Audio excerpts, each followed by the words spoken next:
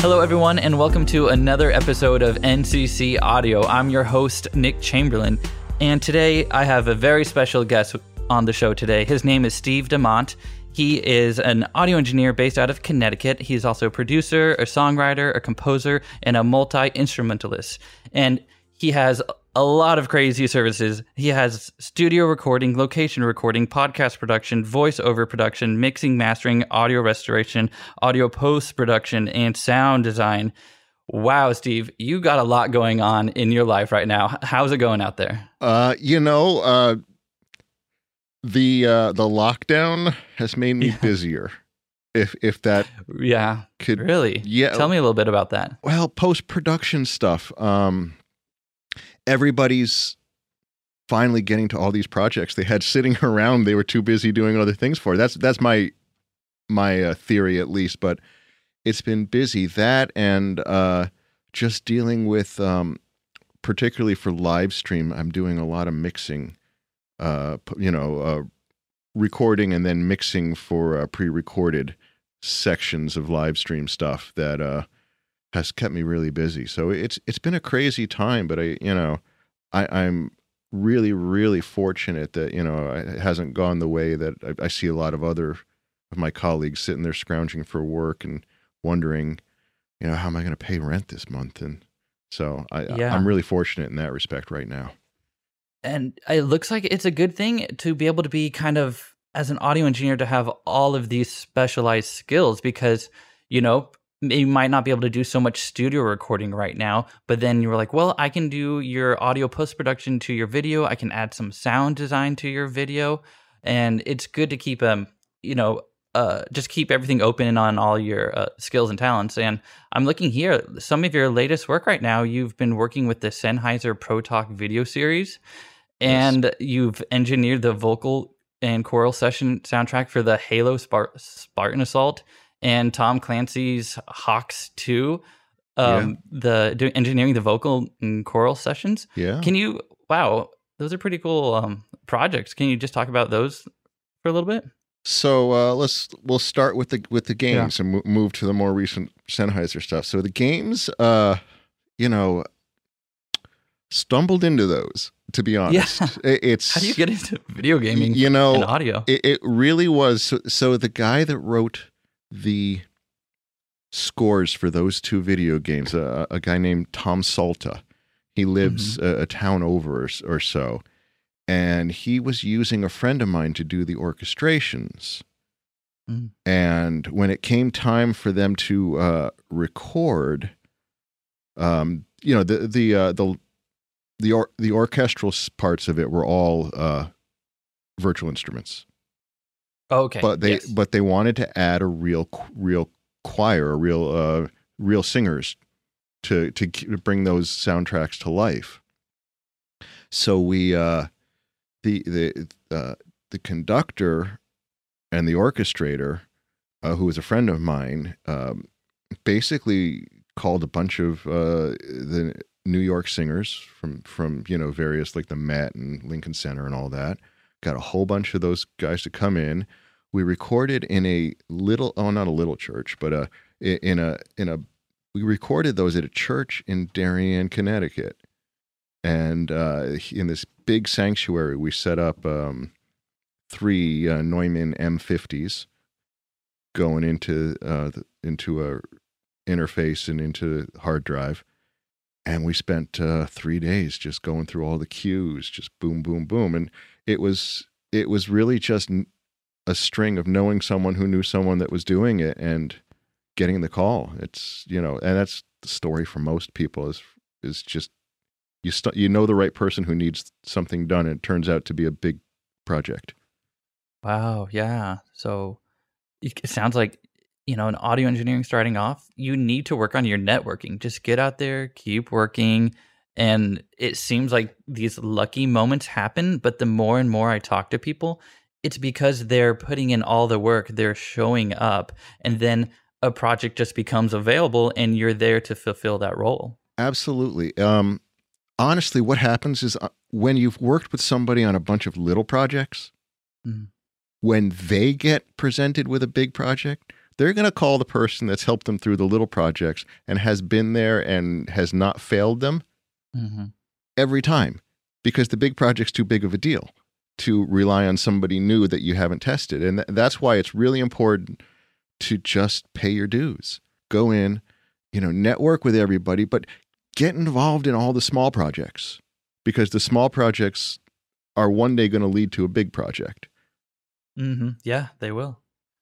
That's super cool. And so the Tom Clancy's Hawks and the Halo, that was the same those were the partner that you worked with? Okay. Yes, yeah. Those were both, the soundtracks were both by Tom Salta.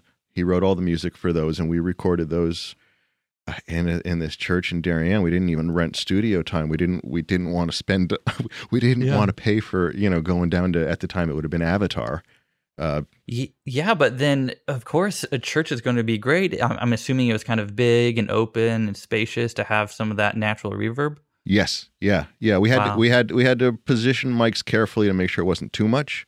But when you have, and the other thing about that is they all sound like very huge choirs. We actually had 12 people, and what we did is we had 3 people on each voice part, so 3 basses, 3 tenors, 3 altos, 3 sopranos.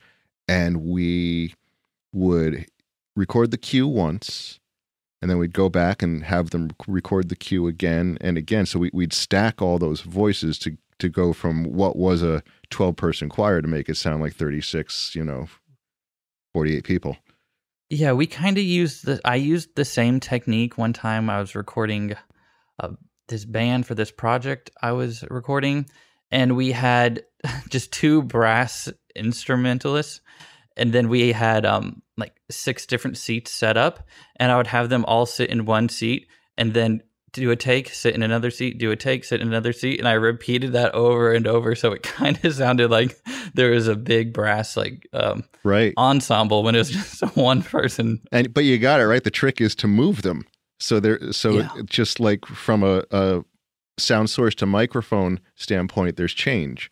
And it just alters the tone just enough. And we did that with the choir. Take a step forward, 2 steps back, everybody a little bit further apart. And it's very realistic when you get done with it. Wow. Yeah, that's a very helpful tip.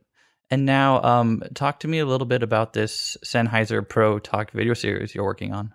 Again, just through people I know.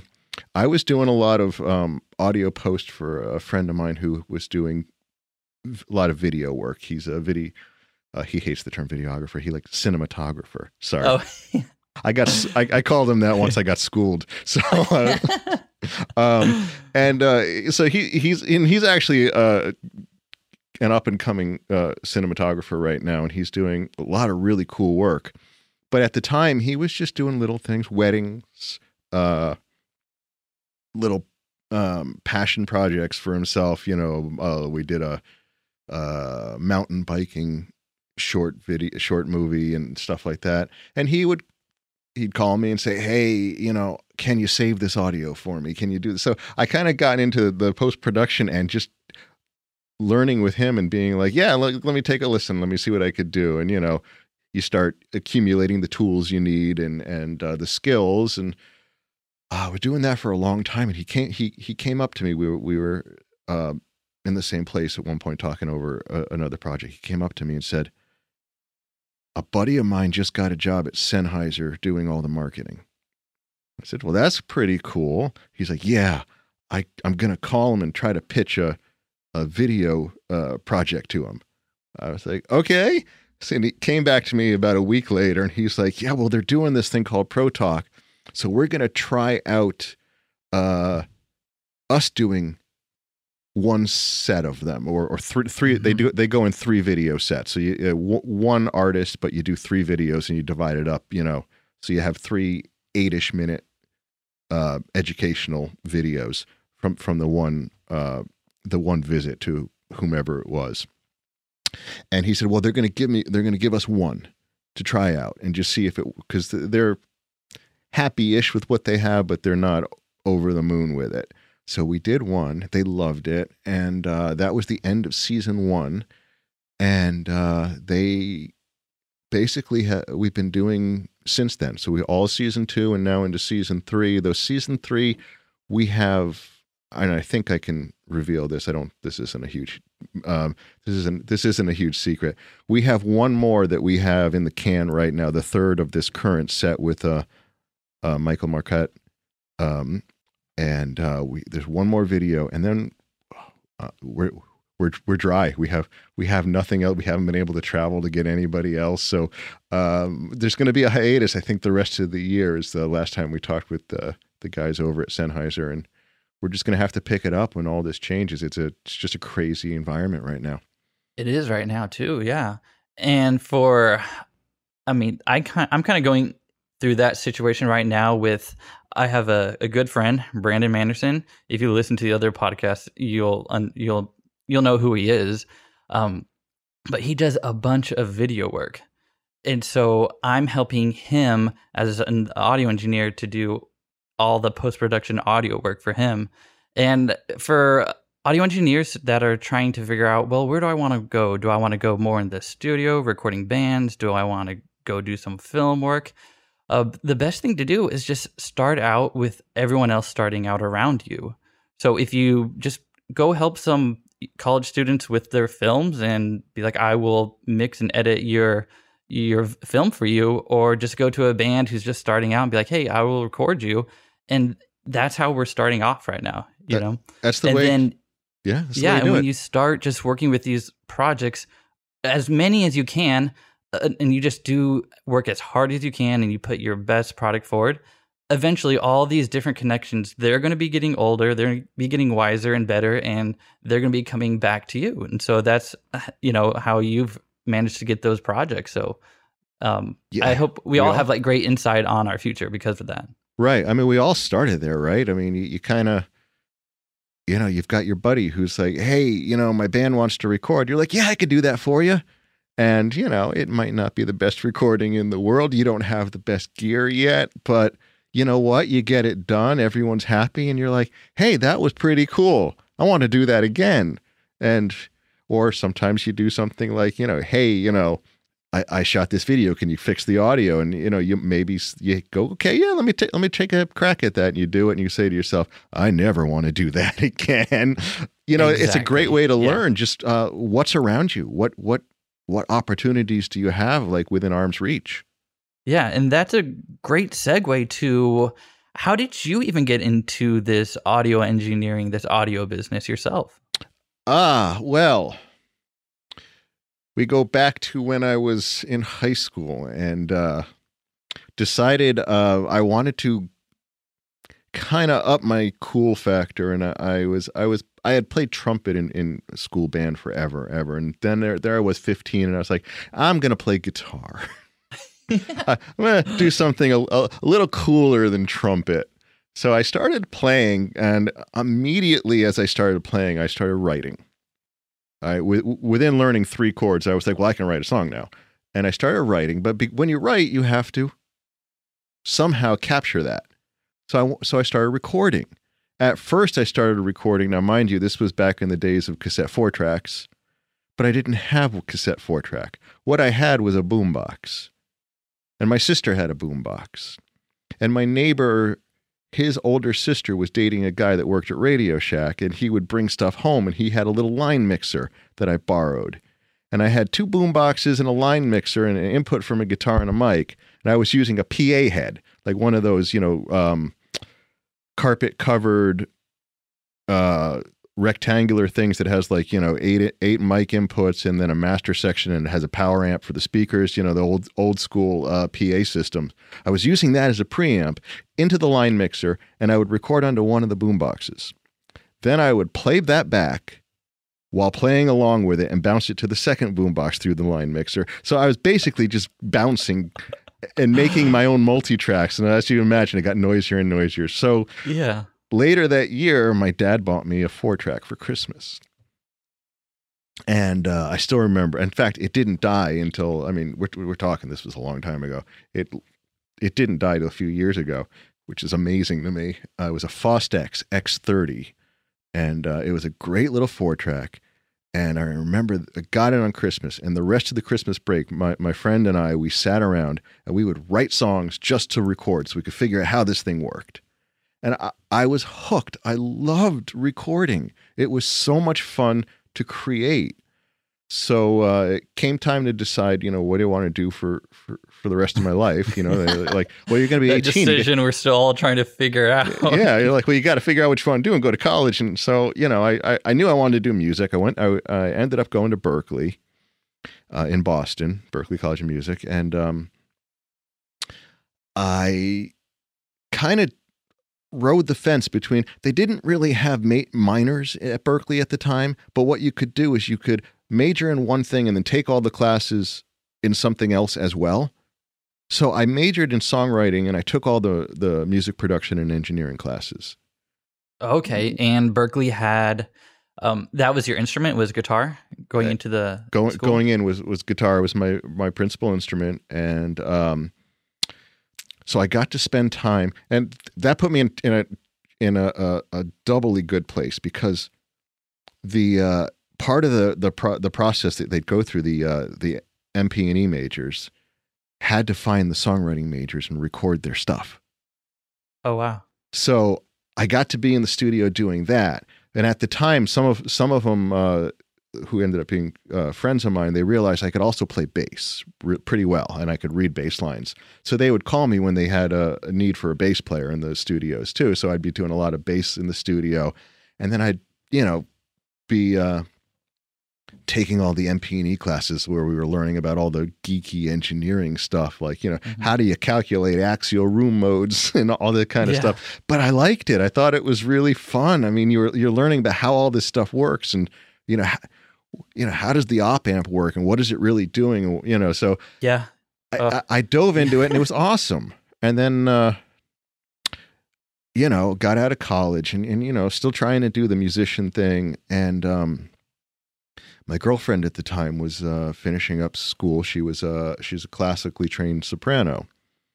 And she said to me, "Can you record my senior recital?" So I went down to record her senior recital. This was an ADAT with a mixer and some microphones. I had I think they were two Audio-Technica AT4050s, which I still think are great mics. I love them for overheads on drums. And I recorded her senior recital, and the music, all the professors from the music department were there, and they all noticed, wait a minute, hey, that's Kathy's boyfriend. He's recording. So the director of the department came up to me and said, "Hey, we have a faculty concert." This was a Friday night, mind you. "We have a faculty concert Sunday afternoon. Can you come record that?" And I was like, "Oh yeah, I could do that."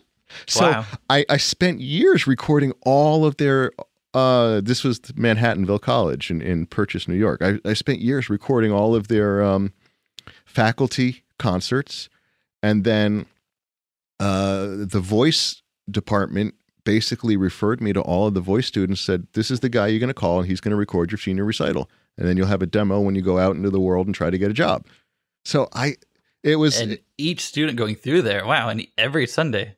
Yeah, it was great because, again, stumbled into it. It was just accidental, right place at the right time, and I did that for a long time. And then all the local voice teachers kind of got my name, and they would call me for their student recitals, and when their students needed audition recordings, we'd do that, and it just blossomed. And that was, that was the 90s, late 1990s. And it kept growing and growing. And I was doing more and more stuff, doing albums for people. Yeah. That's pretty intense. And so you're getting all of these, everything you've learned as a musician. And now you're putting all these audio engineering skills that you have, that you're just kind of thrown into, and you're getting, I'm assuming you're getting better and better. You're actually learning how all the equipment works. I hope so, right? Yeah. We're all just continuing to figuring how things work.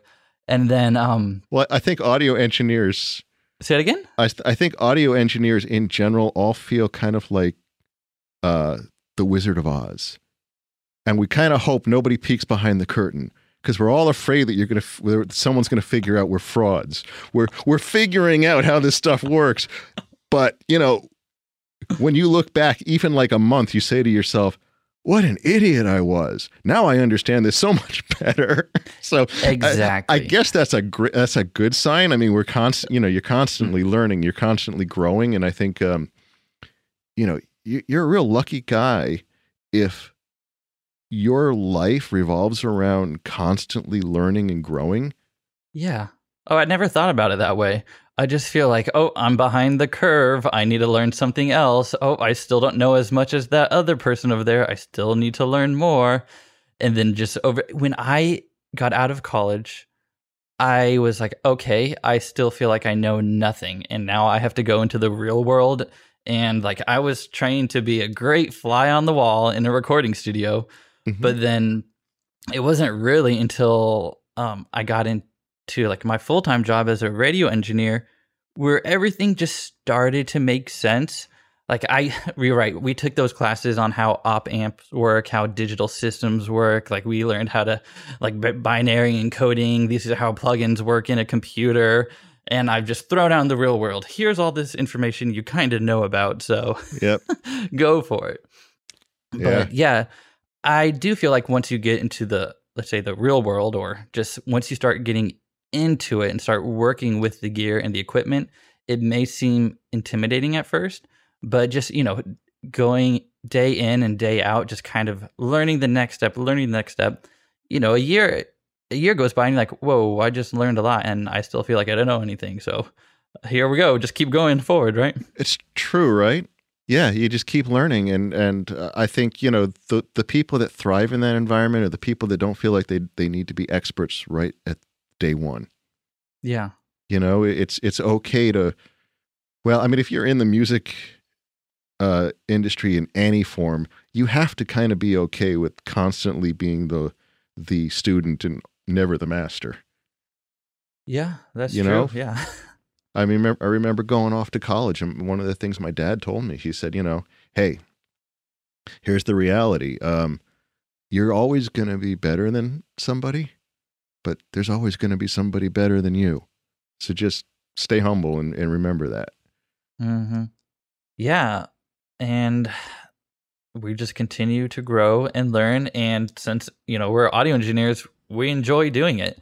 And exactly. Then, though what we don't usually enjoy is dealing with people. We tend to be the introverts in the music industry, right? We like to hide behind the console and all that. So I think it's a shame that the schools don't teach the networking end of it and the business end of it more.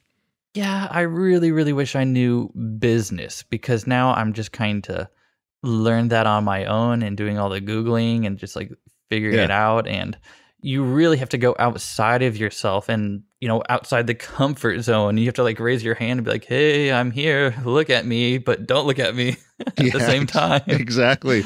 Notice me, but please don't. And wow. Okay. So I'm sure a lot of people can connect with that. So after those few years, you're doing all of these, it seems like a lot of different little side projects.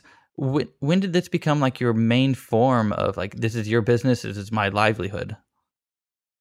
I want to say I finally said, you know what, this is really what I'm doing. I think I actually started the LLC in 2005. Okay. Wow. So you really looked into how to run a business legally. Well, my father-in-law, my girlfriend, who was the soprano, we eventually married, and her father was a lawyer, so he was able to help me do the LLC paperwork and all that. So it really wasn't that big a deal. In fact, nice. if I hadn't had that connection, I don't know that I would have done it. I would have been like, I don't need that. But yeah, so that was just fortuitous, I think. So yeah, so it's been 15 years now that it's been like an actual real deal. And it was mostly a lot of, post and location. And it wasn't until about 2 years ago that the commercial studio came about. And that again came about because of somebody I knew. He had the place, and he's like, "Look, I build this stuff. I don't know how to use it. Why don't you manage the room? Why don't you come in and you manage the studio, book the room, and you set the rates, you set the details, and we'll figure it all out on the back end." And so that was like one of those, are you really you're just handing me the room to I was like, okay, let's do this. So we immediately started working in there. Yeah, I was looking at the photos online. It looks like a really nice recording studio. Yeah, it's a great sounding room. Yeah. It's particularly good. I happen to love recording drums, and it's particularly good for live drums. I mean, really good. Wow, that's very fortuitous. So I guess I don't know if he's your friend, but he just built a recording studio. Well, he actually moved into a place that had the studio as part of the property. Oh, wow. That works. He bought the place in foreclosure. It had been flooded and left there. So he rebuilt the whole thing, brought all his equipment in. And he's an electrician by trade. So he loves to build all these. He gets all these kits. Like if you see in the pictures, all the 500 modules. He builds those himself. And which is why we have, 1176s, because he builds them. He just loves to do it. But then he's like, well, I build them, but I don't really know what to do with them. So you do it. And so and we've been having a lot of fun in there. We've done some personal projects, but then we have a bunch of album projects that are currently on hold because of, the whole world being on hold for COVID-19 right now. Yeah. Wow. So that's a lot of fun. And so right now you're staying pretty busy. So at the very beginning, I listed off all of those services. Are you doing a little bit of work in each one? Do you see one service having more clients or more revenue for you? Post-production right now is really most of it. I haven't been in the studio in 2 months. We haven't opened the place up. We just don't feel safe yet. There's just no way to be, safely distant when you're all working together in a place like that. So we're not quite ready to open that place up yet. Location recording is doing okay. The post-production is doing okay. The thing that stopped that I miss was, so some of these album projects I was producing as well. And that's where I get to stretch my writer mind and my writer muscles, because like particularly one artist I work with, this guy Tom Weber, he will grab his iPhone, play a song, record himself playing a song, send it to me, and then my job is to take that, write out the arrangement, record all the parts, and then be like, okay, Tom, come on by and let's do vocals. Yeah. And I love that, but we just haven't, we're just not where we could do that right now. And I was just talking to him the other day, and I was like, I miss when we were sitting in a room working on music together. And so we're hoping that isn't too far off into the distance. But yeah, it's mostly post these days, and some location where we can, be in a big enough space where it's safe. Yeah. Well, isn't it weird to say that? Isn't it weird to be talking like that? Yeah. It's just unimaginable. It's been such a weird past couple months. It's just, I don't know. I feel like we are living in some kind of weird La La Land fantasy, and like we're dreaming, and like, okay, we're all gonna wake up and it's gonna all go back to normal. But it's like some weird Twilight Zone episode. Yeah. Like, how did this happen? How did we get here? Yeah. So I don't know. And I was also looking on your profile, and you do have some music up on Apple Music, right? I do. I have a little music up there, and I also, believe it or not, have a couple. I have a voice acting credit in IMDb, along with some composer credits. Okay, so you composed the music to those short films. 2 short films I composed music for, and then one that I did some voice acting for. Oh, so, cool! That's really fun. That was just fun. That was just kind of. I think one of my dream jobs would be to be a voiceover, like a character, like on a cartoon show or something. I don't know why. I think that'd be so fun. You just go into the studio, you read your lines, you have fun, you goof around, and then you make it sound great, and then you go home. I don't know. Yeah, I mean, you listen to. I mean, I don't know if you.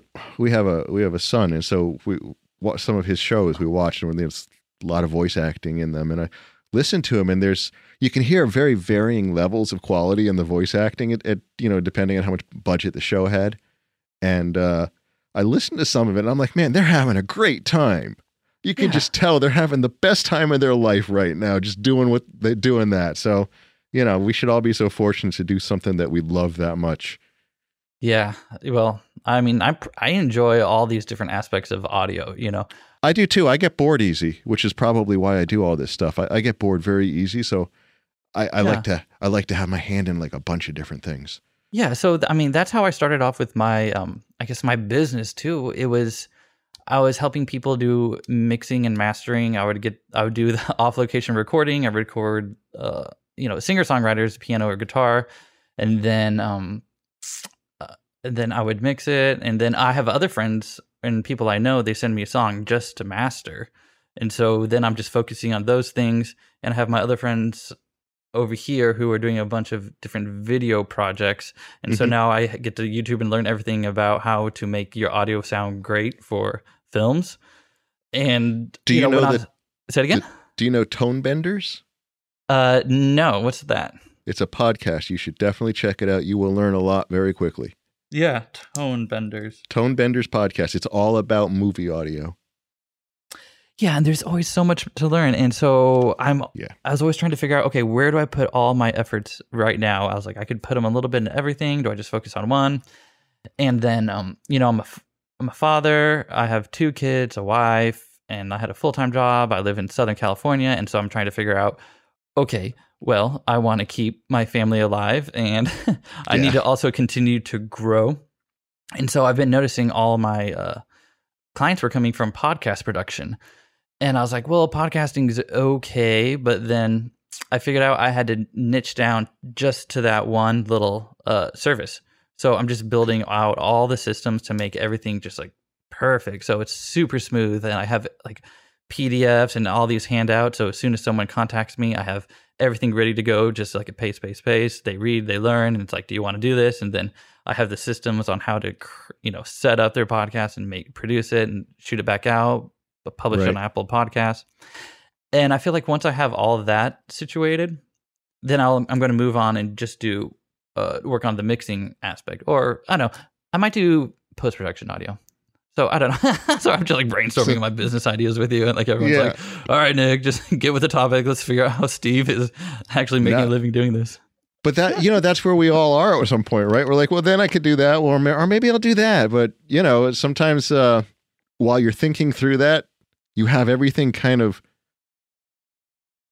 happening around you, and you just need to look and go, oh, wait, there's something I could, hey, so-and-so needs help with this. Well, hey, I could do that. Maybe that's where I'm going next. And maybe it is mixing, or maybe it's mastering, or whatever it might be. Especially right now, if like other situations like this happen where you have to be only virtual. And so you need to learn to pivot and be like, okay, I have a bunch of skills. How am I going to utilize these skills in this point of time in my life?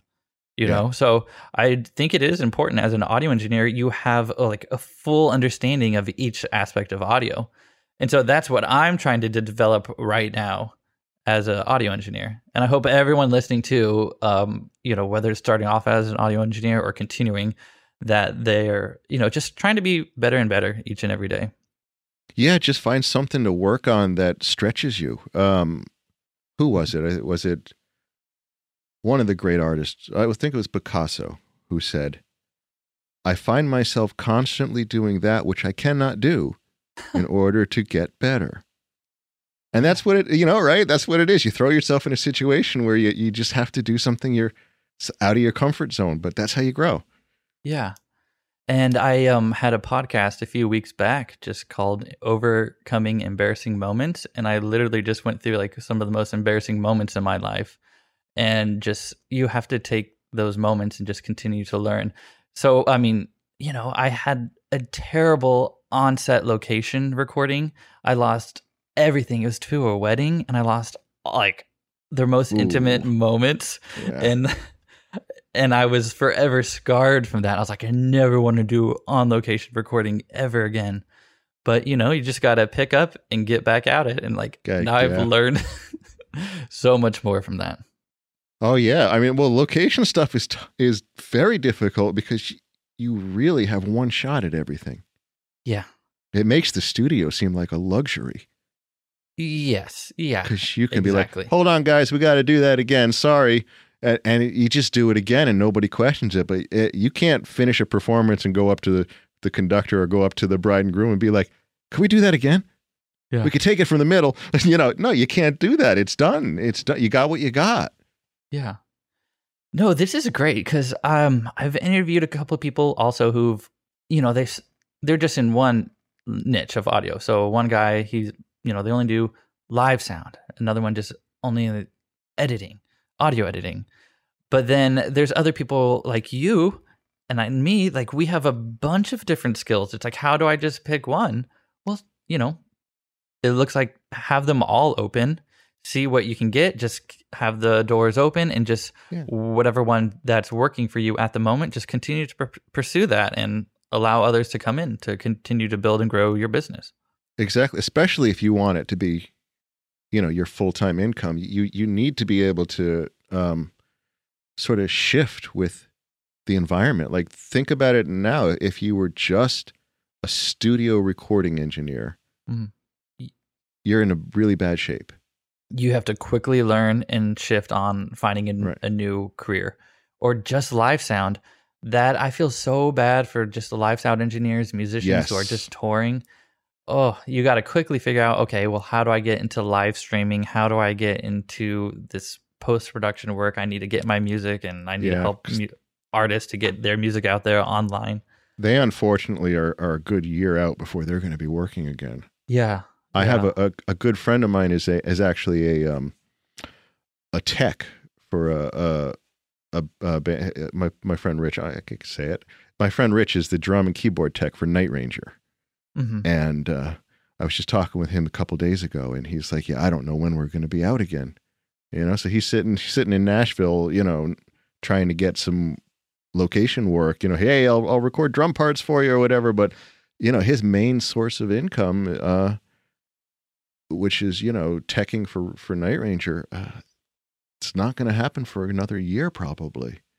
Yeah, man, this is super intense right now. What's going on, and it's just at this time in our lives, it's either you got to push really hard and figure out what you're going to do next, or you're just going to sink, and I don't know. You just got to keep pushing forward and pivoting to the next thing. And I think it's very important to have, as an audio engineer, to have all these skills, continue to learn, and to continue to grow. Absolutely, and not to make decisions out of fear, because I think right now a lot of people are. I was at a location recording last Saturday, so a week ago today, and I was talking with the drummer afterwards, and he's like, when this is all over, I'm getting a real job. And the first thing I had offense with was real job. I'm like, this is a real job. Don't let people, And he's like, oh no, you know what I mean. I was like, I do know what you mean because I heard it way too many times growing up. But it's a real job.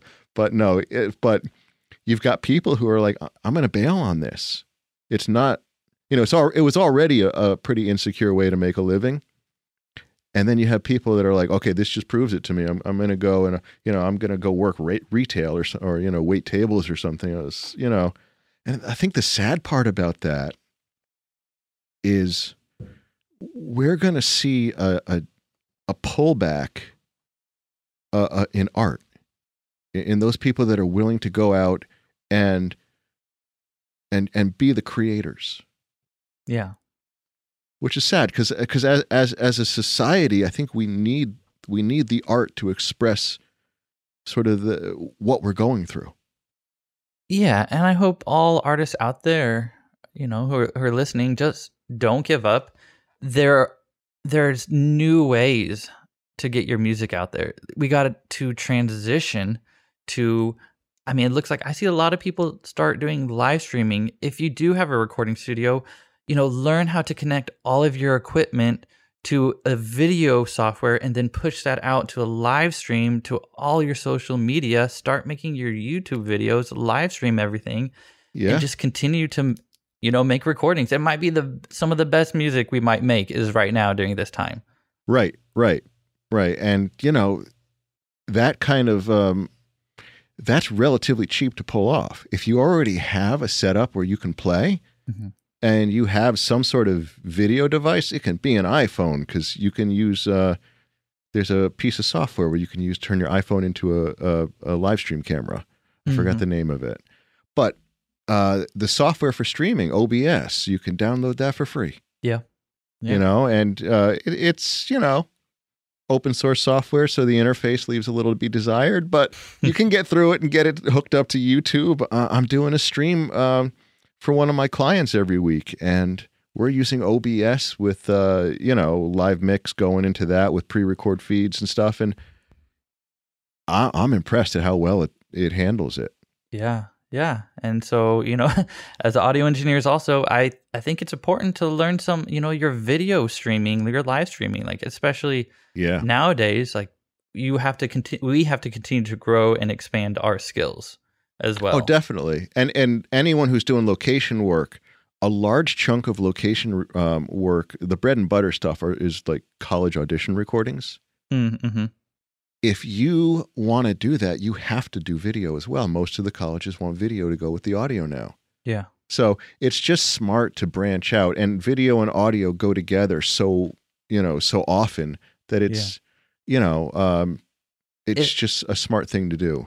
Yeah. It's so funny. Even all the editing terms, they're different, but they're the same. Like the lows and the highs, but it's like one is visual and the other one's like, auditory.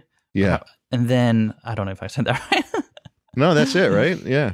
And it goes hand in hand. So I'm hoping to get more into that as well, for sure. Yeah, it's definitely they definitely go hand in hand, and there's definitely a lot of overlap.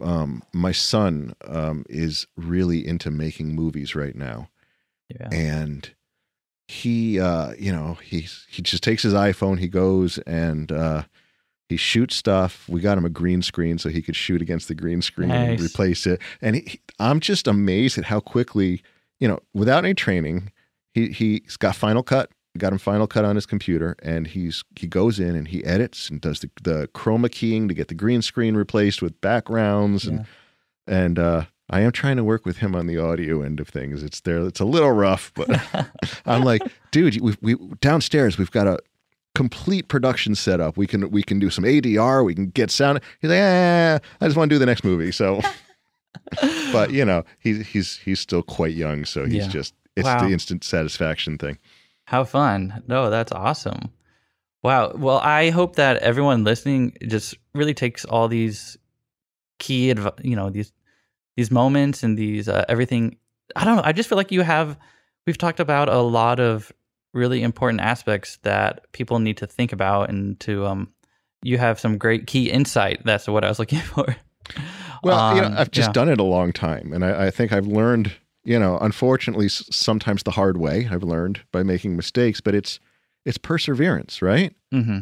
I think if you ask anyone who's gotten to a point where they're self-sufficient doing any aspect of music, it's because you might say they were just too stupid to give up, but that's really what it comes down to. It's perseverance, is staying focused. I went to school, interestingly enough, with the founder of CD Baby. Okay, Derek I just Sivers. Read his book. Did you read Derek's book? Yeah, and this is kind of what launched me into starting a business. Well, listening to the Six Figure Home Studio podcast, and that was like one of the first books I read, and now I'm starting to read more and more business books. But yeah, continue. So you're familiar with his philosophy on how to choose what you do. He calls it, it's either hell yeah or no. Yeah. There's no in between. If somebody offers you an opportunity and you don't say hell yeah, the answer is no. And that's how you stay focused and move towards your own goal. And I mostly agree with Derek on that. Uh-huh. But sometimes you have to be like, okay, because I don't have anything else right now. But the philosophy behind it is right. It's that we have to be careful not to choose things that pull our energy away from our goals. Yeah. And if you want to be an engineer, your goal is engineering. So do things that are engineering, even if it's only loosely related, until it all pulls together and becomes, something more substantial for you. Yeah, and right now in my life, I'm starting or trying to build up this business. And when I put myself out there, I have all of these people selling to me and saying, you need this new tool, you need this ClickFunnels, you need to start building your funnel, you need videos, you need to start generating a lead email list, you need 100 days of email automation, and you need to hustle and push, push, push. And anything less than that, you're going to fail. I was like, oh my goodness, this is is this how it's supposed to happen to build a business? I don't necessarily buy into all of that. I think there's some wisdom to keeping people engaged, but I think if you do what you do well, you're going to get noticed. You just have to, it's more so than the email marketing and the ClickFunnels, because I don't know about you, but when that starts happening to me on a website, I'm bye-bye. Yeah, I think they're glorified pop-ups. Yeah, exactly. Yeah, I get annoyed from them, but I get annoyed. I move away. I don't know anyone that sits through them all. All my friends and colleagues, they're like, yeah, I don't put up with that. I think it's all about concentric circles, right? Yeah. You start with a really super local, and those people know people that you don't know, and they're going to refer you and get more and more. It's hard work is what it is. And I think we as a society have forgotten that hard work is okay. Yeah. Yeah. We want the overnight success, but I haven't met anyone who's experienced overnight success that hasn't already put in the 20 years of work into that overnight success. You know what I mean? Yeah. It's just that. So. Yeah. All these gurus, I hope I'm not offending anyone when I say this. It's all like, it seems like get rich quick schemes. Like, it's super intense. And it's like, I'm trying to take a step back. I'm going to focus on what I'm doing right here, right now. I'm just going to focus on all my clients, make their product the best. And it's just, people ask them, do you know someone who does podcasting? And then they send them to me, Exactly. And so I'm just trying to do the best I can with everyone. But now, I still have so many business questions. I'm like, well, how do I successfully, how do I set prices? How do I even do this next step? And so it's like a balance. Setting prices is hard, isn't it? That is hard. It's just market research, though. Who else is doing it? What are they getting? Yeah. It's usually the simple answer, but the hard part is getting that data. You usually have to call around and shop it, and like, hey, how much do you charge for? But the thing is, if you treat your clients well, they're going to call you back for more work, and they're going to tell other people when they have the opportunity to promote you. Mm-hmm. But if you don't treat them well, they're going to say, yeah, but don't use, don't call Steve because it was just a horrible, horrible experience. and that's not what you want. You want to treat your, I'm lucky enough that some of my long-term recording clients, I consider them friends. Yeah. We'll just chat every once in a while, just like, hey, how you doing? Yeah, did you have a great holiday? That kind of stuff. Because I've been recording for them for so long that we just, we genuinely care about each other at this point. We've seen each other so often, so it's nice when you can do that. I like being that in that position where my clients are also some of my friends. Yeah. Well, Steve, I want to thank you so much for coming out to the podcast and just talking with us and giving us some great insight. And if you want to tell the listeners more about where they can get your services or learn more about you, then please go ahead and share right now. Absolutely. My pleasure. Thank you so much for having me on, Nick. I really enjoyed it. I enjoyed chatting with you. You can find out more about me on my website at stevedemott.com. That's STEVEDEMOTT.com. And and anyone out there, feel free to reach out. I love talking shop. So if you have questions, I love hearing from other engineers and love answering questions when I have answers, or sometimes I just might give you more questions. So, but feel free. Yes, thank you so much, Steve, for being a great resource for us all. And everyone, thank you so much for listening. Just take care, and I hope you have a great week. Alrighty, bye. All right. Peace out.